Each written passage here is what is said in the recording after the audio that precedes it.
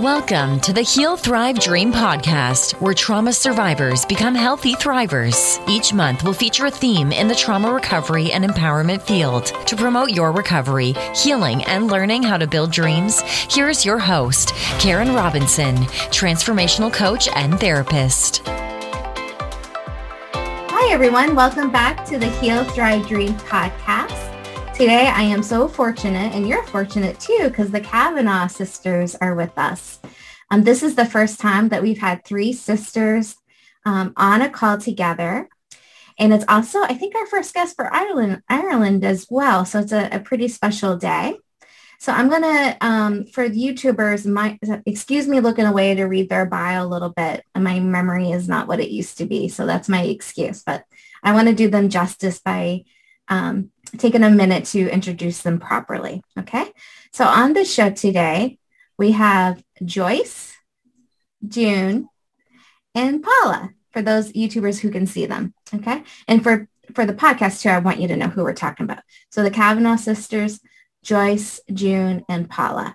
And if you were wondering, no, June was not born in June. So she just told me that now. Okay. So the sisters were born into a large family in Ireland in the mid-50s and 60s. They come from a disadvantaged area in Dublin, and all three of them were sexually abused by their father over 2 decades. In 1989, they decided to bring charges against him, and I'm really proud of you guys for doing that. I don't know how many people say that to you all, but I know that was not easy, and especially not easy during the time frame that you all did that. And when they tell their story, they'll share like what was going on in Ireland at the time with sex abuse cases, because not much, right? So in 1990, they made the decision to bring charges. In 1990, the Irish state had a successful case against him. He was convicted and sentenced to a term of 7 years and was released after serving 5 years. Okay. Now, I did not know this part or didn't remember it. I'm going to let them tell you the story though. Like when you guys start talking, I would like to hear about the documentary that I see on your website and also about your book. So people know what you have to offer. Because I think there are a lot of sisters and siblings abused that are listening in. So I think your story can give them hope, one. And two, it's a great example of how telling our story can be part of the healing journey. That's the other thing I think is really great about you guys. Okay. I'm sure there's more great things. So go ahead. Who would like to start by telling me about or telling my audience about the documentary that you guys are doing or have done? There's a silent screen. Yeah. Tuesday final. When we made the decision to prosecute our father and then he got sentenced, it was shortly after he got sentenced, a woman that was with the national broadcast here, which is called RTA, approached us and asked us would we do a documentary.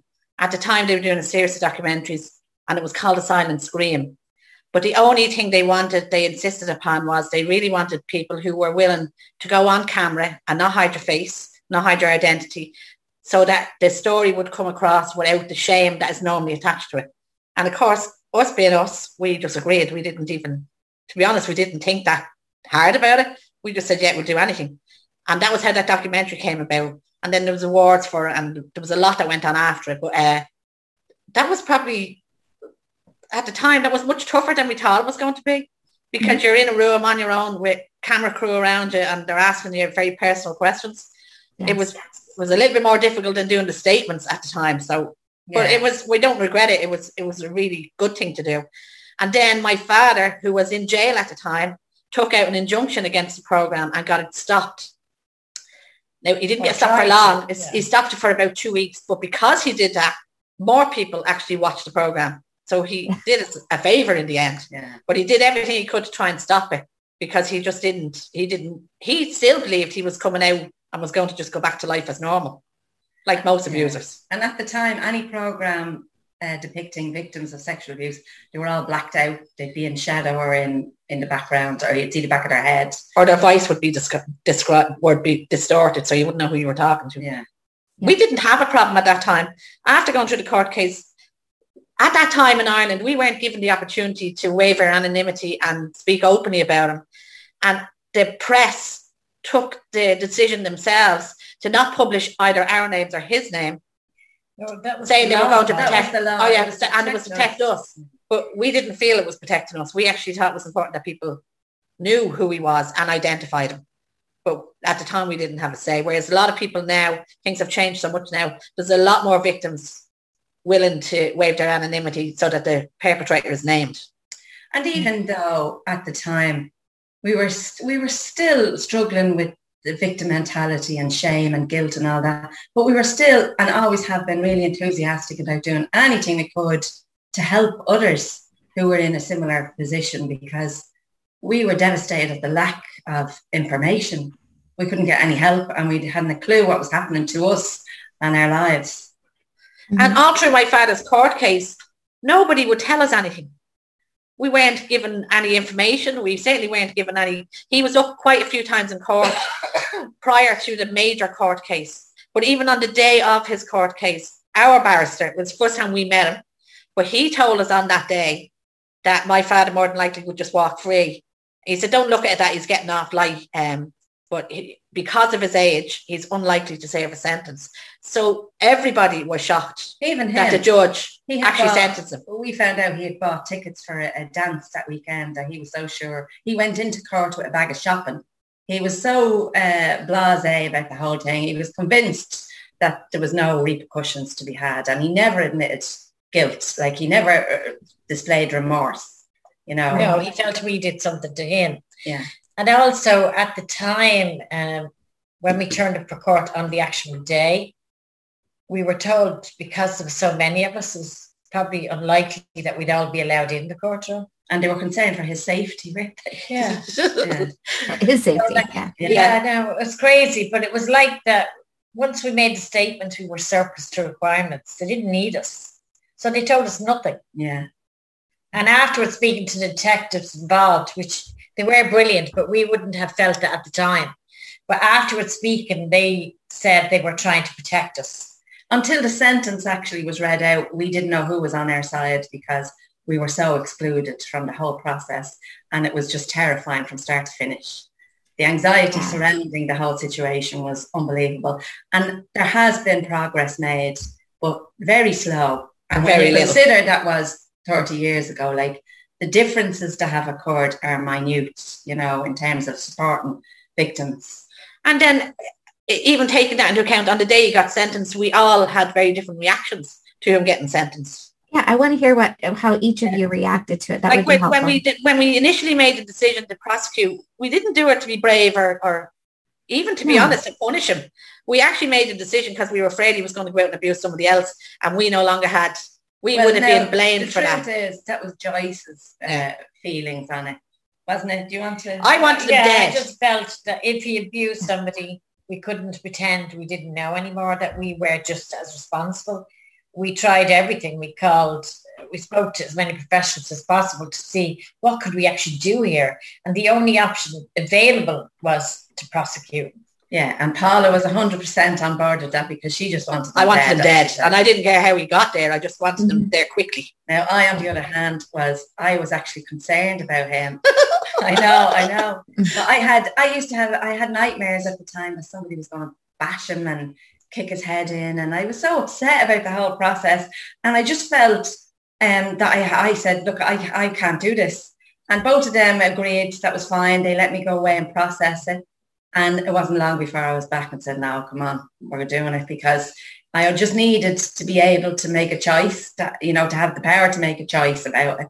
But as soon as I made the choice not to, I realised it was the wrong choice, because he wasn't finished. There was still lots of danger surrounding him for the future and possible future victims, because he was prolific. Yeah. And it's also remembering, like, even I remember having a conversation, and June had said to Joyce, like, he wasn't all bad. Like, he did do nice things for us.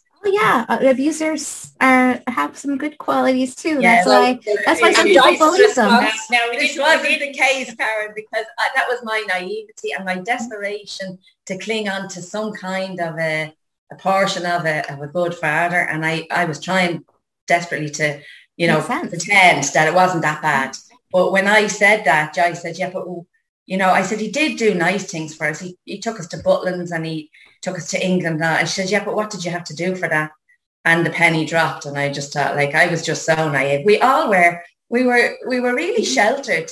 Within the abuse, he made sure our lives literally revolved around our house and him. He was the center of the universe.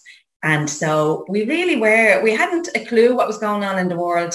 So although we went to school and played out on the road with other children, we were very naive. And in those times, a lot of children were naive, but we really took it to another level. And we didn't see our naivety as a good thing. We thought we weren't naive, we were stupid, thick. Yeah. As my father would say, you were thick as shit, and we all believed we really were thick.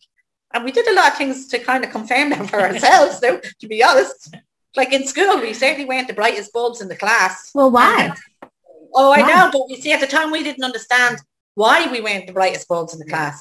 And school, for all of us, was horrific. It was actually, for lots of times, it felt worse than being raped at home, was going to school.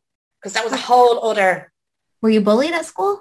No. And we were very obedient. We were like mice. We didn't stand out in the crowd. We were very good kids in school. And it was just hard to focus, maybe? It was on us. We had nothing left. All our energy was gone on survival. And so we were very insulated in our thinking. And so to demand anything extra from us we hadn't got it. Well, we have that kind of understanding now. But at the time, we didn't. That's true. And funny enough, like, the only place I ever felt safe was at home. Yeah. Which was where all the damage. The irony of it. Yeah. Like, it's crazy. Interesting. Yeah. Well, it's because you knew the lay of the land. You knew what to expect. Bad as it was, it was familiar and it was all you knew. Whereas in school, anything could have been thrown at you. There was expectations escalating all the time, and we were unable to fulfill them, leading us to just retreat back to what we were always been told, that we were just stupid. We couldn't do it. And that took years for us to realise that they were right. That we were fucking dead. It's so tempting to crack a joke, but yeah. I mean, we all went on to get degrees, and I know personally. Oh, I did know that. I went to get that degree just simply to prove that I wasn't stupid. And it took a while. Yeah. Okay. So it wasn't easy. The three of you, it's going to be hard to get all the information I would love to see us cover. So I want to know, okay, one, where can people see this documentary? Like, is it? There's actually a clip on our website. Okay, so we can go to your website. Tuesday Files, is it? Tuesday Files screen, but it's on, we have all the videos up on the website. Okay, so that's the KavanaughSisters.com. Yeah. To see their documentary. Now, tell us briefly about the book. Right. We wrote 2 books. The first book we wrote was called Click Click. And we fought to get the name Click Click. Simply because how my father summoned you when he was going to rape you was he'd click his fingers. So that was why we called the book Click Click. And it was really important to us to use that name. When we were writing, the first book took us, and not a word of a lie, we don't do things at speed. We're not known for speed. Endurance is probably more us. But it took us 20 years to write the book because we wrote it on, took a break, wrote a bit more, took a break. Well, it's a painful thing to write. Yeah. What we did and what we made a conscious decision to do with Click Click was to write in the first person. So when we were writing about abuse, we wrote as the child being abused. Each of us did that in the book. And that was really important to us for lots of things that we didn't even realize at the time. But we made a decision because we wanted to dispel the myths about abuse and people thinking that either the perpetrator thinking they're doing you a favor and they actually only love you, or the child enjoyed it in some way. We really wanted people to know what was going on in a child's mind while you're being abused. That was why the memories, and that's, to be honest, that's why the memories are so difficult for people to read in the book, is because they are in the first person. Yeah. Somebody want to jump in? You're doing great there. But the other thing we got out right, personally, what I got out right in the first person, and I didn't even realize at the time, was it was the first time when I went back in and I wrote a memory in detail that I was able to see my innocence and that I was a child and that I wasn't guilty. But I was also able to see how he set up different circumstances in my life and different situations and how he played each of us. Yep. And how I was convinced all my life that it was only me he was abusing and the girls were the same. And yet when it came to making statements, we were all able to recall walking in and seeing him raping somebody.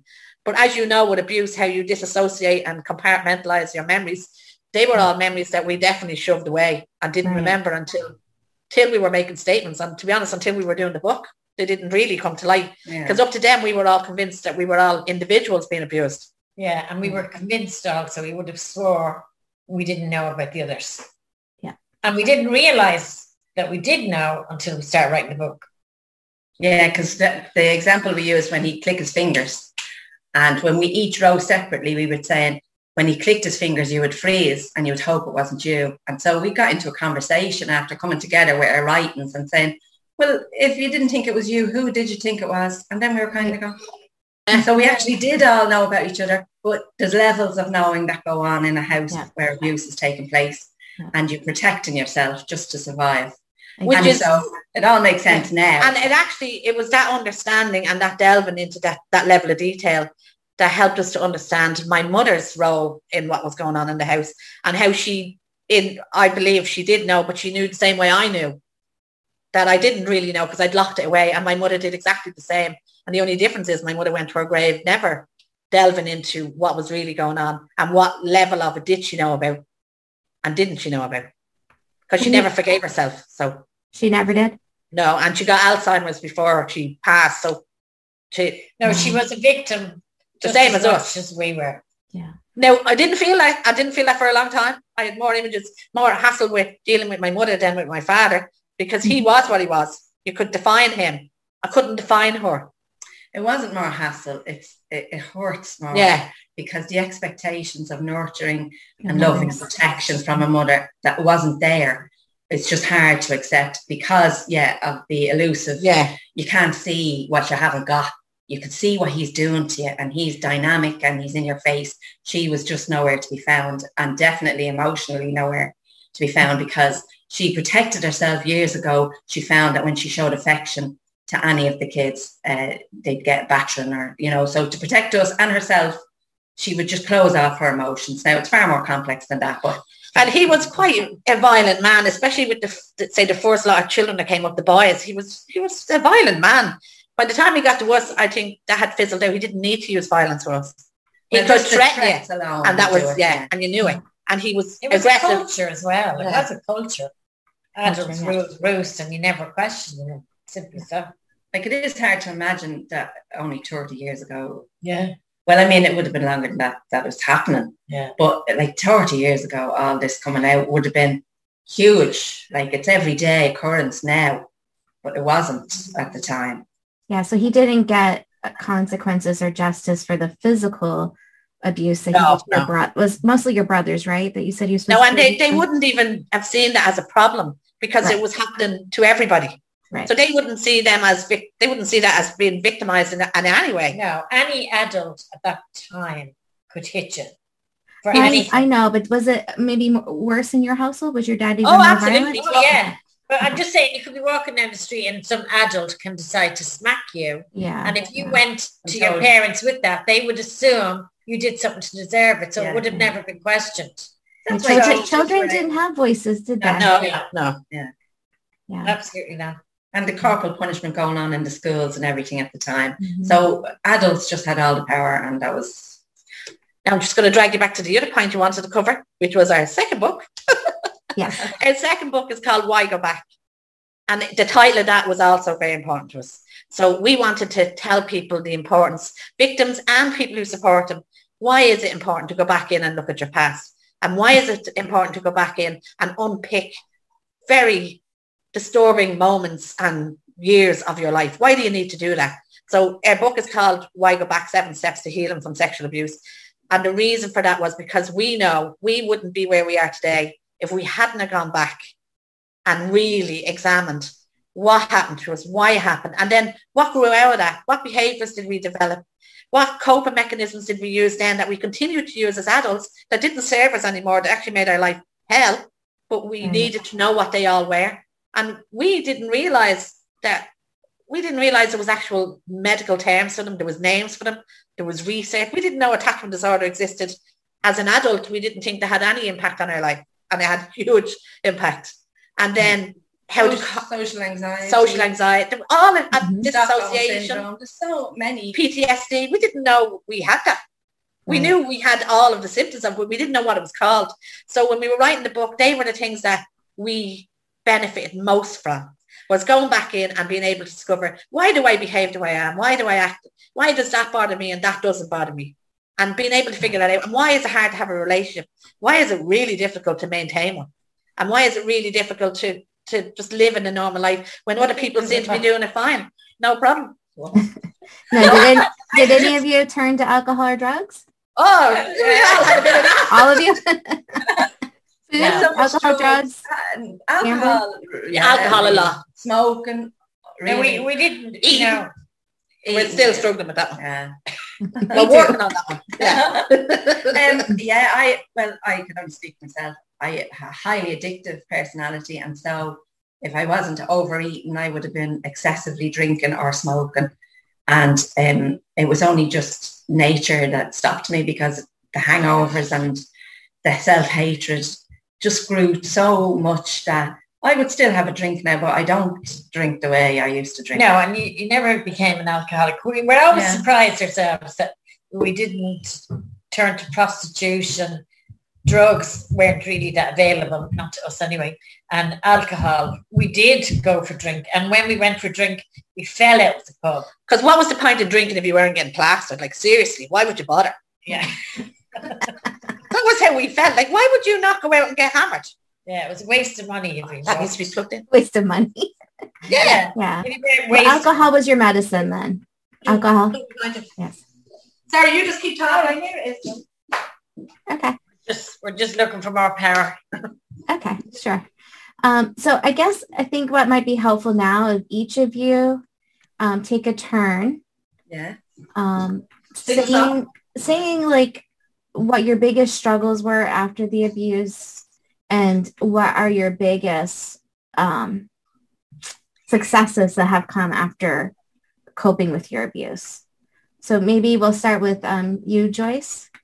Yeah, well, biggest issues, I suppose I couldn't understand how every aspect of my life was affected by abuse. When we were writing our second book, we had to actually dissect every thought and every belief we ever had and look at where it came from. And it wasn't ours. And to discover it wasn't ours was great and freeing, but also very fearful, because you had to now find your own beliefs, discover who you were. Yes. So that was tough and scary, because, as I said, when we wrote our first book, we really believed we had told our story with nothing else. But we'd given that many talks around, people were asking questions, and the answers weren't in the book. So we felt compelled to go back and answer the questions. But to do that, we had to examine ourselves, our own. We didn't know how we got to where we were. We could joke and laugh and still be quite serious about the subject. And we felt, because we have a very good sense of humour, it made it a little more simple and easier for people to hear. Because, we'd hear people leaving the talk and saying, that's a dreadful subject, but I never laughed as much in my life. And they still got the message. Okay. You know what I mean? It was our nature. Yeah. So struggle, it's a constant struggle and it'll never end. But definitely there is a self-awareness now that is constantly growing. And I suppose that in itself is probably my biggest achievement, to be conscious of things that happen and not to dive in the way I would have done and taking the blame and feeling guilty and feeling shame. That's kind of gone. You know what I mean? Huge, yeah. Yeah, that is huge. That was for me anyway. Okay, but before we move on, Joyce, how much education do you have? What do you do for work, or what have you done for work? Well, we all left primary school. We never went on to secondary. I think I was there for a few weeks. I don't know what your equivalent of primary and secondary is over there. It's high school and it's different for you. Like June and Joyce would have left school before they were 11, 12. No, I was 12. And I left school when I was about 14. And I was probably the only one who stayed in school as long. Smart. Yeah, no. And still am, let me tell you. Yeah, but see, it's like that. That was Paula's tool. She used Our heads. Education to bury herself. It wasn't she wasn't bright for the right reasons. Like bright for the right reasons. Yeah. It wasn't that she was dead clever. It was just an avoidance thing. So that's as far as I went. I started work when I was 12. We actually had a grocery store. So we, as a family grocery store? It was attached. Okay. It was attached to the house. That was another way my father could hold all the family together and control everything. So he was your boss as well as everything else. So we worked for him right up to the time he actually was imprisoned. Yeah. Mm-hmm. Okay. And we also did other jobs. I mean, we did everything. We did waitressing. We did catalogs. We did Tupperware parties. Yes. And then my father diversified. The shop wasn't doing so well, so he diversified to making soft toys. Teddy bears. And we had a successful enough company going there right up until the day he was in prison. The shop was long gone. But over the years, he experimented with everything, a chip shop and everything. We tried for a while. Until he killed everybody in the neighborhood. No, but I mean, we tried selling clothes. We've always worked. Yeah. We've always worked. But it was usually, we believed we were stupid. We had no written credentials. We'd no... like you couldn't ask the outfit for a reference. Yeah, no references, no certificates. So we only went for jobs. Okay, I thought you guys... Now we have our degrees. But yeah, so I want to hear about Joyce's. Joyce, what degrees do you have? I had a degree in community development and leadership. Oh, that's freaking huge. Yeah, I have that one as well. I have leisure management. Okay, you guys, sisters, we gotta let Joyce, we're gonna take turns. Molly doesn't know how to do that. Right, so I have that, and I have a degree in, oh no, it's not a degree. What have I got in orosoma and holistic health? Reflexology. Reflexology, okay. Because I want people who are currently in horrible situations to have hope. Because I think it's common that abuse survivors either feel very stupid or they throw themselves in school, like school is the safe haven for them. So I want people to have hope. And so you were able to finally believe in yourself enough to get a degree. And what kind of work have you done with your degrees, if any? I don't know. Well, I've worked in the community now for over 20 years, but I've just retired. Okay. So I don't do that anymore. That's too much. What did you do for the community, Joe? This is a time to brag about yourself. I know. We worked in, myself and Paula worked in the Childhood Development Initiative. Okay, yeah. Where, I mean, mine would have been, what was it, community engagement officer, where I would have worked with the community people and introduced them to the police, the politicians. The idea was to make it very easy for them to see these people. They're just individuals. They can be approached. And it was all about breaking down barriers. So it was really about building relationships as well, because again, this area I live in is very disadvantaged as well. Mm-hmm. But it's a great community as well. So that's what I did for over 20 years. Awesome. Okay, sticking with Joyce still for one more minute. Torture. You're the only one who's been able to separate. The only one. So Joyce, of all this recovering and healing that you've done, what is one or two of the big things or small things that you did that really helped your recovery to heal you? I think the biggest thing we did was writing the book. I couldn't believe the personal information and understanding I had of myself. And like Paula was explaining, like it was the first time ever I saw myself as innocent. Up to then, I would have felt we did this together. How can I accuse him of anything? There was two of us, because it's a very common thing with a sexual crime where the victim owns the most of it. And it's very clever, like, because writing the book, we got to understand how he made us think that and believe it. Mm-hmm. You know, come on, and we'll do something, you know. Oh, God. But that was the best thing for me to actually, it was the first time ever I saw myself as innocent. Mm-hmm. I loved him. I did love him and I thought he was God. And anything he said, I would have never in a million years questioned. I just believed he knew better. He knew what had to be done and he had his reasons for everything. And to be able to see that clearly allowed me to look at myself. Now, it was also very painful because I didn't know who I was. I'm still struggling with that one. But I had a very clear role until we wrote the book. And then it wasn't clear. Wow. That was pretty powerful. That was pretty powerful, Cher. Thank but you. I'm left alone, darling. Thank you, sisters, for allowing her to share her. Because if we keep interrupting each other, it's going to be really hard to get to a deeper level. Okay. So now we're going to let June go. And June, you have the floor. So I want to hear. What was the question? I'm going to tell you again. So June, my question for you is like, what do you feel like were your biggest struggles because of the abuse? Well, not even because of the abuse, because you've always had the abuse. So you can't separate any struggles you've had away from that, really. So, and I believe clinically and personally that trauma impacts every single area of our lives. Absolutely. So I want to hear in general, like what your major struggles were. What were your primary ways of healing? No, that was the third part. No, your struggles, your successes, and then, let's do a pause and then dive into how you did your healing journey. The struggles really was self-hatred. That was the biggest struggle I had, and it was taking me down a very dark path. I did over-drink a lot. And I felt just before I met my partner, which I believe he was sent, I believe we made a prior arrangement to meet up, because if I didn't meet him when I did, I really feel I wouldn't be here. I was putting myself in dangerous situations. I was drinking too much. I was just with the wrong fucking people, and I hated myself, and there was nothing good I could see about my life.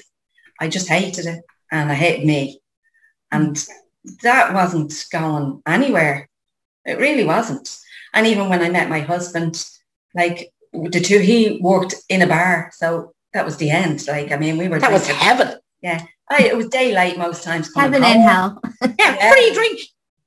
So like, it wasn't until I got pregnant that the two of us kind of went, well, thank God for that. We can stop drinking, because he was just as sick of it as I was. But for the lack of knowing what else to do, you'd only attract somebody that's on the same level as you. So I'm not saying he had the same past as us, but not identical, but there'll definitely be a crossover. You won't be attracting people who are fully adjusted, you know what I mean? They'll have a certain amount of damage. And so we saved each other in a way. But the self-hatred was it was unbelievable. I used to say to the girls that I could nearly visualize it. It was like a big black hole in my body. I could nearly draw. I knew where it was. I knew if I took a breath where to locate it. I didn't need to see it. I just knew it was always there. And as we began doing work on the book, slowly but surely we were chipping away. I just come to realize one day I took a deep breath just to identify it, and I couldn't find it. And now that was years, but I realized that it wasn't a big blackness. It was an accumulation of every hurt, every time I'd been abused, every pain that I had, all culminated into this feeling of I'm going to cry. Yeah, we're getting the moment. It's coming. Yeah, it's okay. It's the money shot. It's laughing. It's okay. Yeah, we accept it. The depth of self-hatred is just... No, I really appreciate, June, that you're seeing it, because that is a common experience for survivors, so if somebody else is struggling with that and they hear you express it as well, I mean, it's validating, and because you're doing better, it's hopeful. Yeah. And when you start looking back at the past, all the pieces come together, and like, you don't realize that you're actually improving or getting anywhere. Sometimes it feels like you're just flogging a dead horse, but one day you turn around and you feel, my God, I'm not there anymore. I have moved. You just have to persevere with it. And I do believe, if we didn't get together and do the book, I can't even imagine where we'd be. Like, our heads were so messed up. We really, and we didn't even have that awareness. No. You know? Yeah. We didn't have that self-awareness. We really believed. We did our bit, took them to court, we wrote the book, we're done. And we thought the first book was it. Like, you know, we just thought that took everything out of us. 20 years on and off of writing this book. How could you possibly have any more to give? And then when we took our lives, we would just say, how could we talk to him when he was doing that to us? And so we'd have a discussion on it.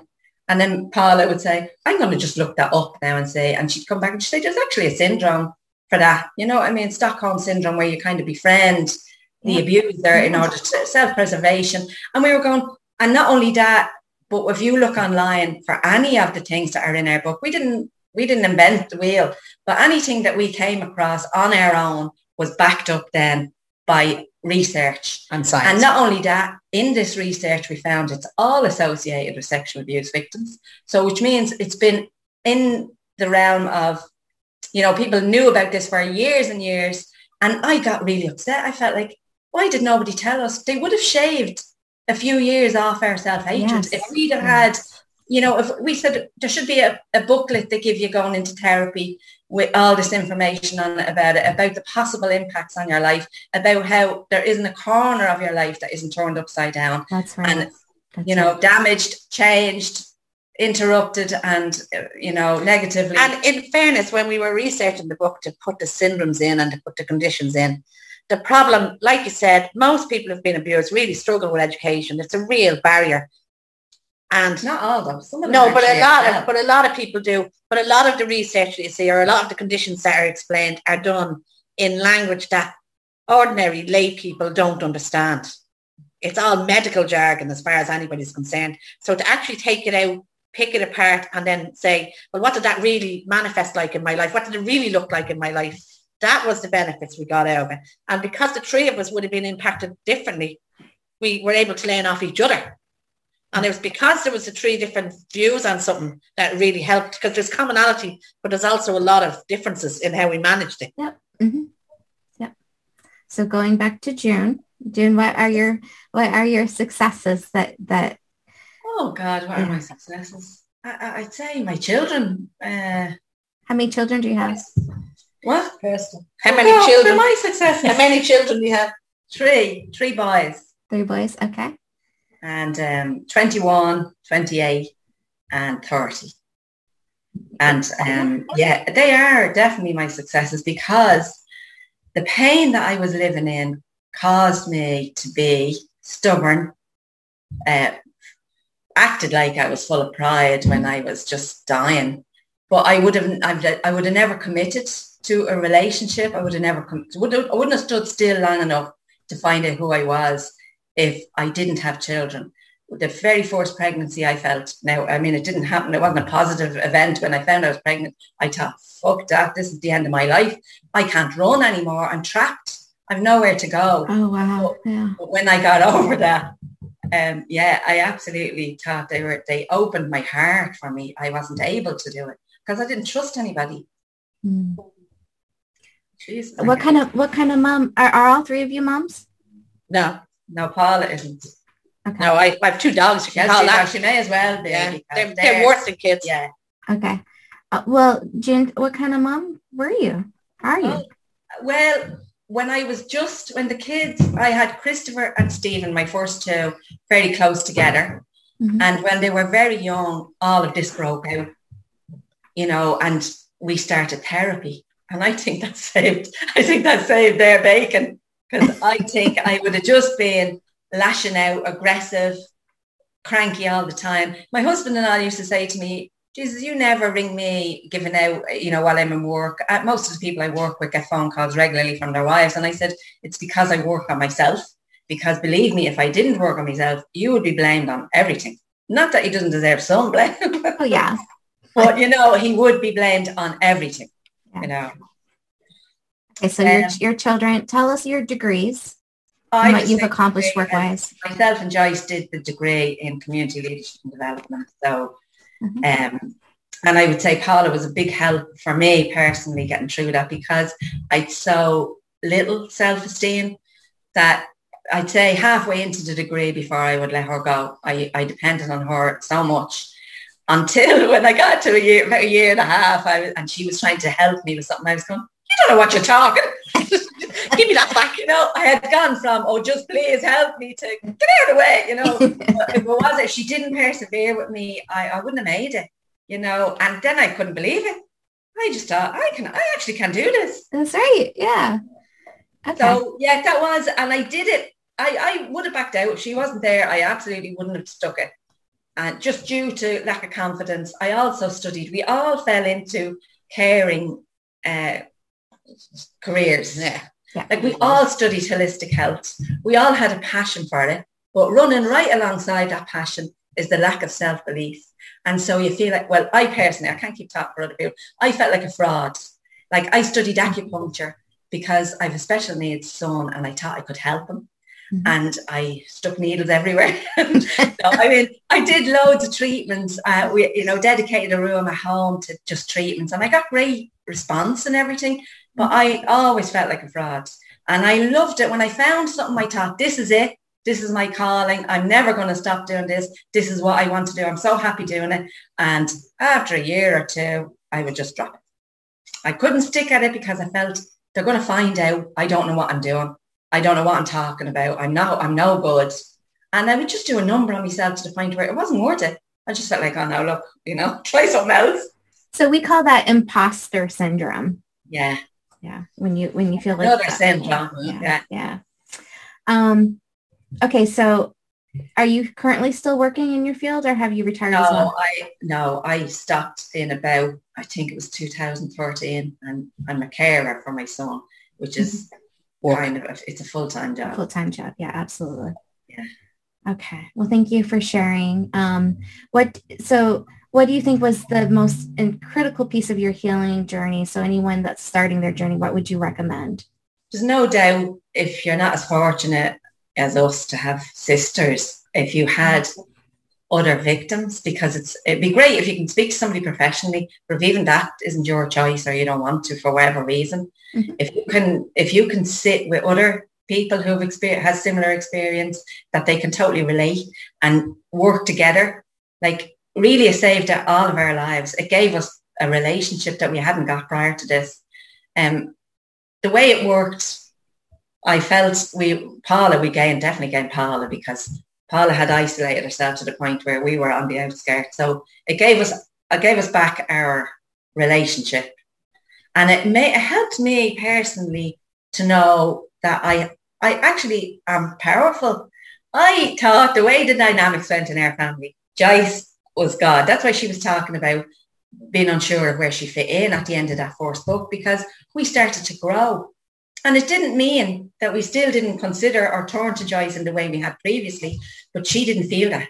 She felt displaced, and it was very triggering. It was upsetting for everybody because, the relationship dynamics were changing all the time.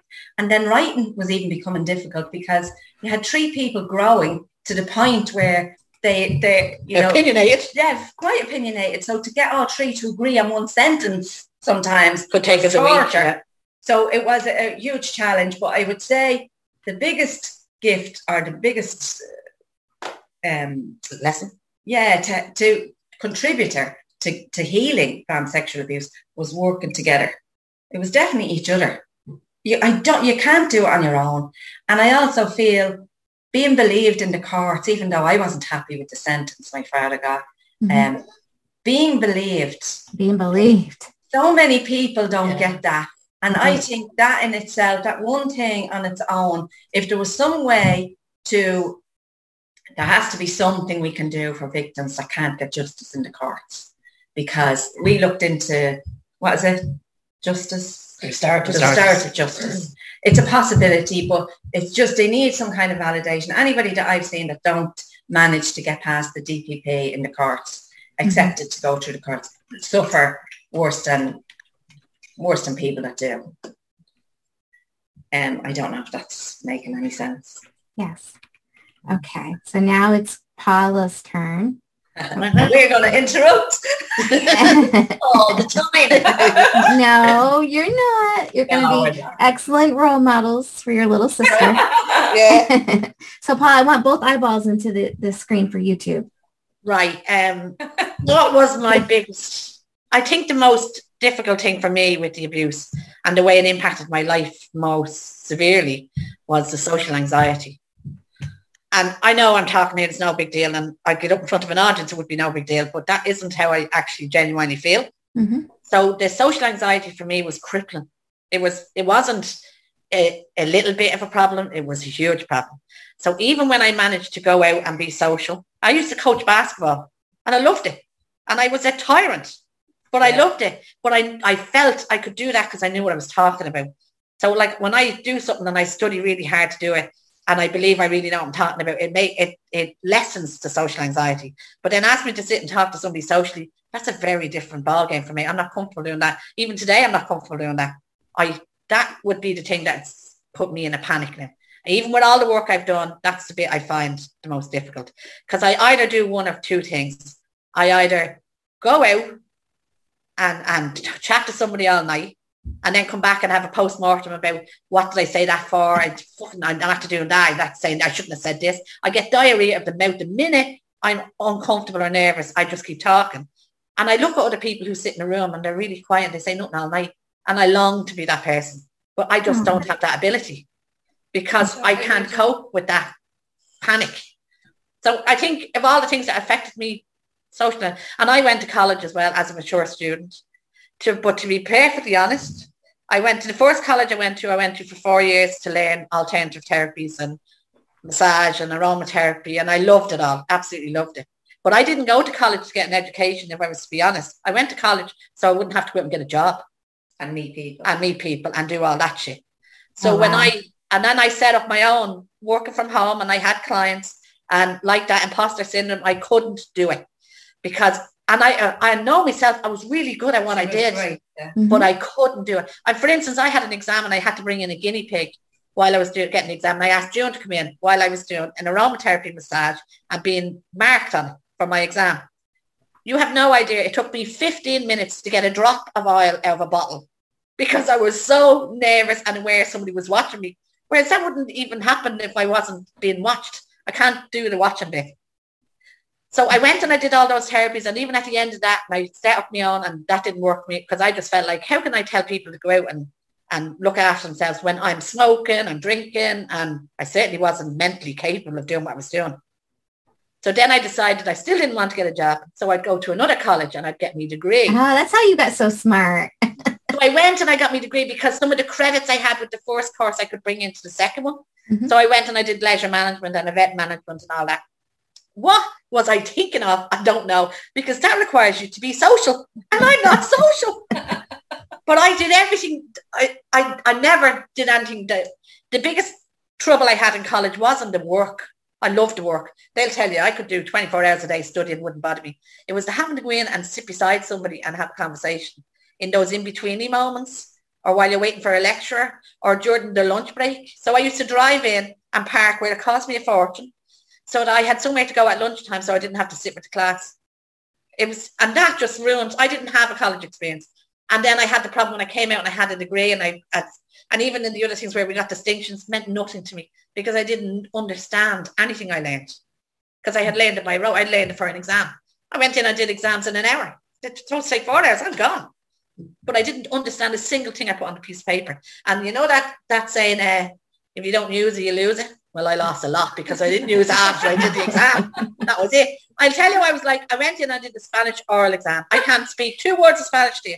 I got a friend of mine whose son was in college learning Spanish to tape a 15-minute presentation, and I learned that off by heart. I couldn't tell you what I said, what it meant, but I passed and I got the top marks out of the class, and I don't even know how to say hello.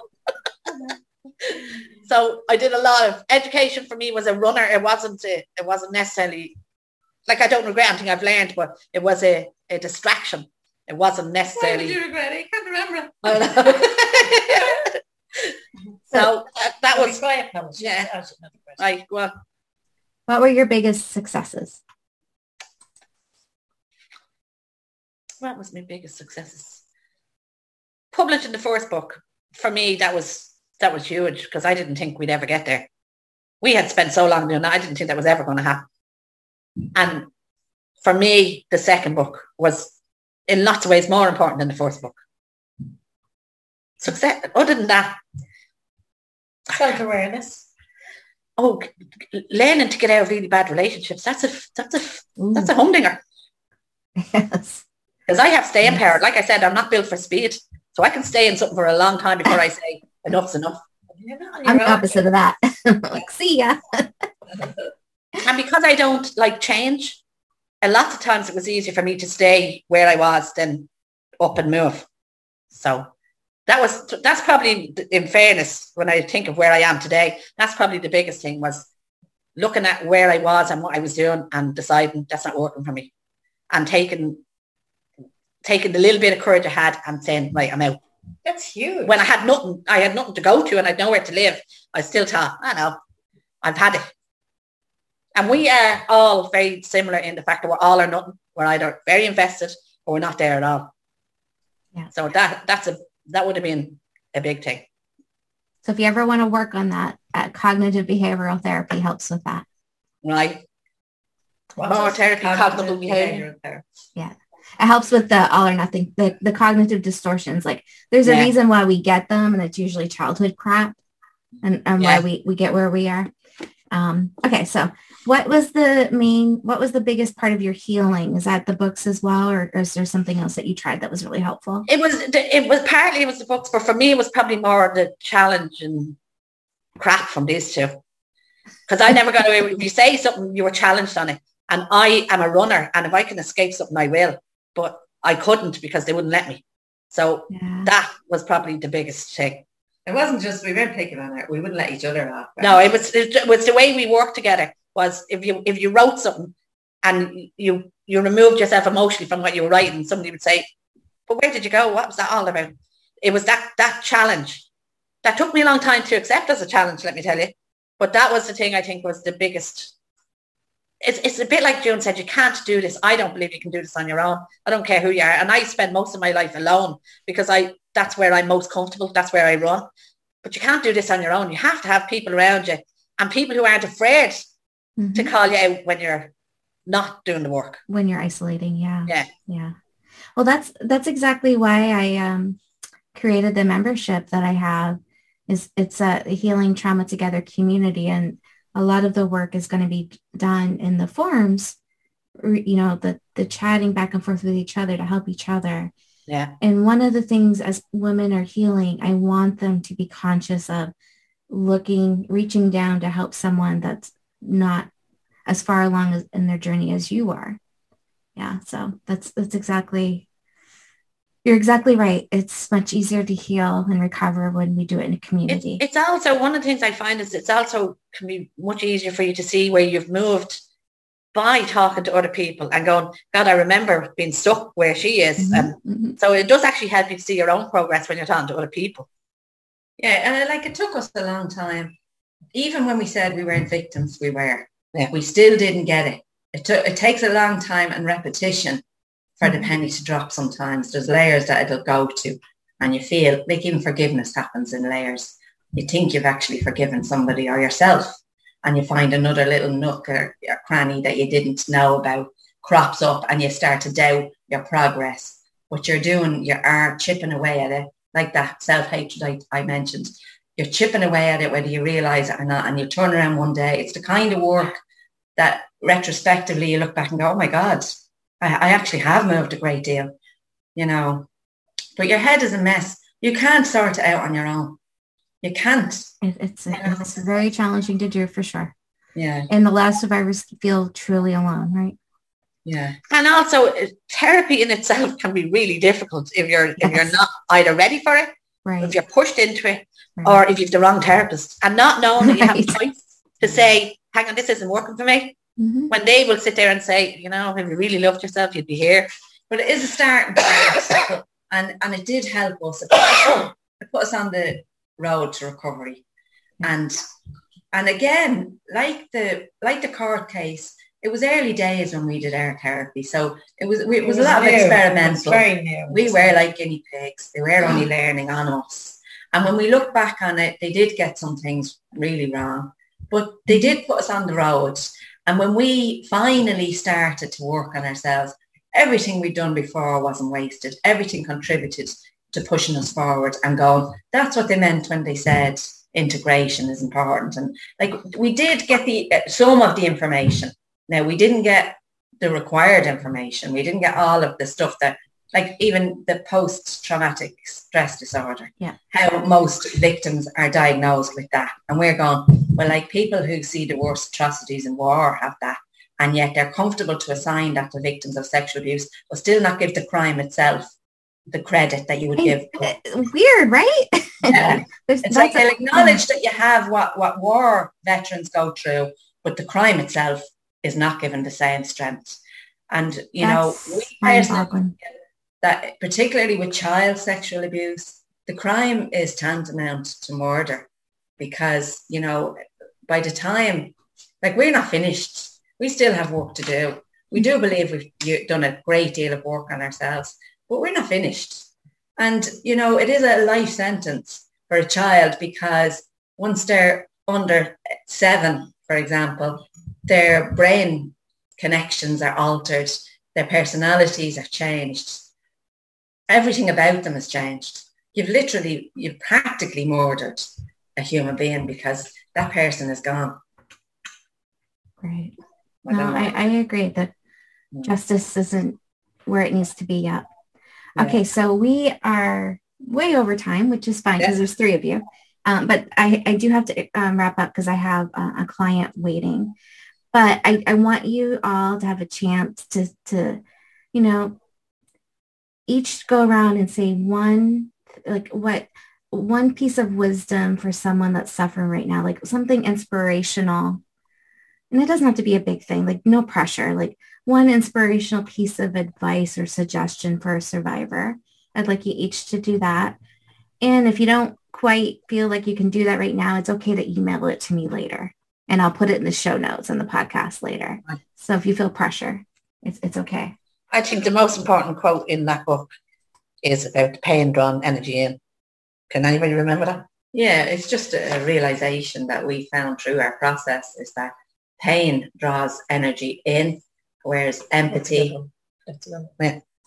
and forgiveness and draws it outwards. I suppose the most important thing is really be kind and gentle with yourself. It's a journey back to find out who you are. But it can be done with kindness. Yeah. And it needs to be done with kindness. And remembering that the one thing that all abuse victims have is that feeling of being alone. And when you get connected to other people who've experienced abuse and you realize you're actually not alone, that can move mountains. But I think more important is to feel normal. We never felt normal. Yeah. And to realize no matter how you reacted, it's normal and it's okay. And I would also say for most victims, their spirituality has been ruined for them, or at least damaged. And we found the further along our journey, the more inclined we were drawn to spirituality, to love each other, to be kind, to find forgiveness. All the good stuff started coming up the further we went along. And particularly directing it towards ourselves, something we wouldn't have done before. And that's vitally important. You just start to see the possibilities of a good life at the end of it. And probably remembering that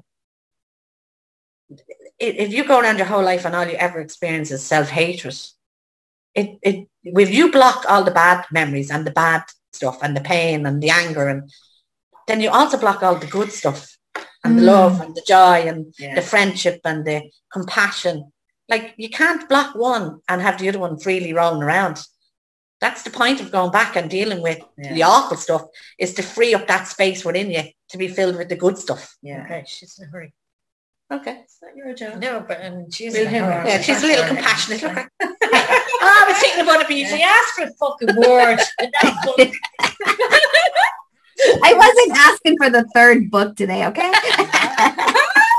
You got it.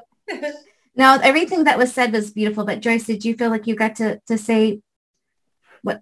Oh, she's going to say it. No, I got that again. You'll get back to me. Okay. That's fine, yeah. Okay. That's fine. I think the three of you are beautiful inside and out. You're not too bad. We'd like to send you a copy of the 2 books if you pop us an email with the address. Oh my God. I would love that so much. And I don't mind going on. I felt guilty for not buying them yet. No, honest to God, I just need a proper address. You email me the address and I'll send it to you. Okay. I will definitely do that today. Brilliant. And I will also send you guys a copy of some.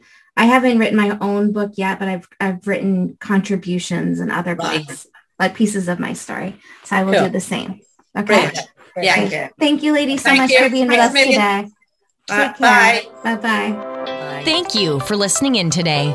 Please join us next week, same day and time. Also, I would love for you to check out my website, healthrivedream.com.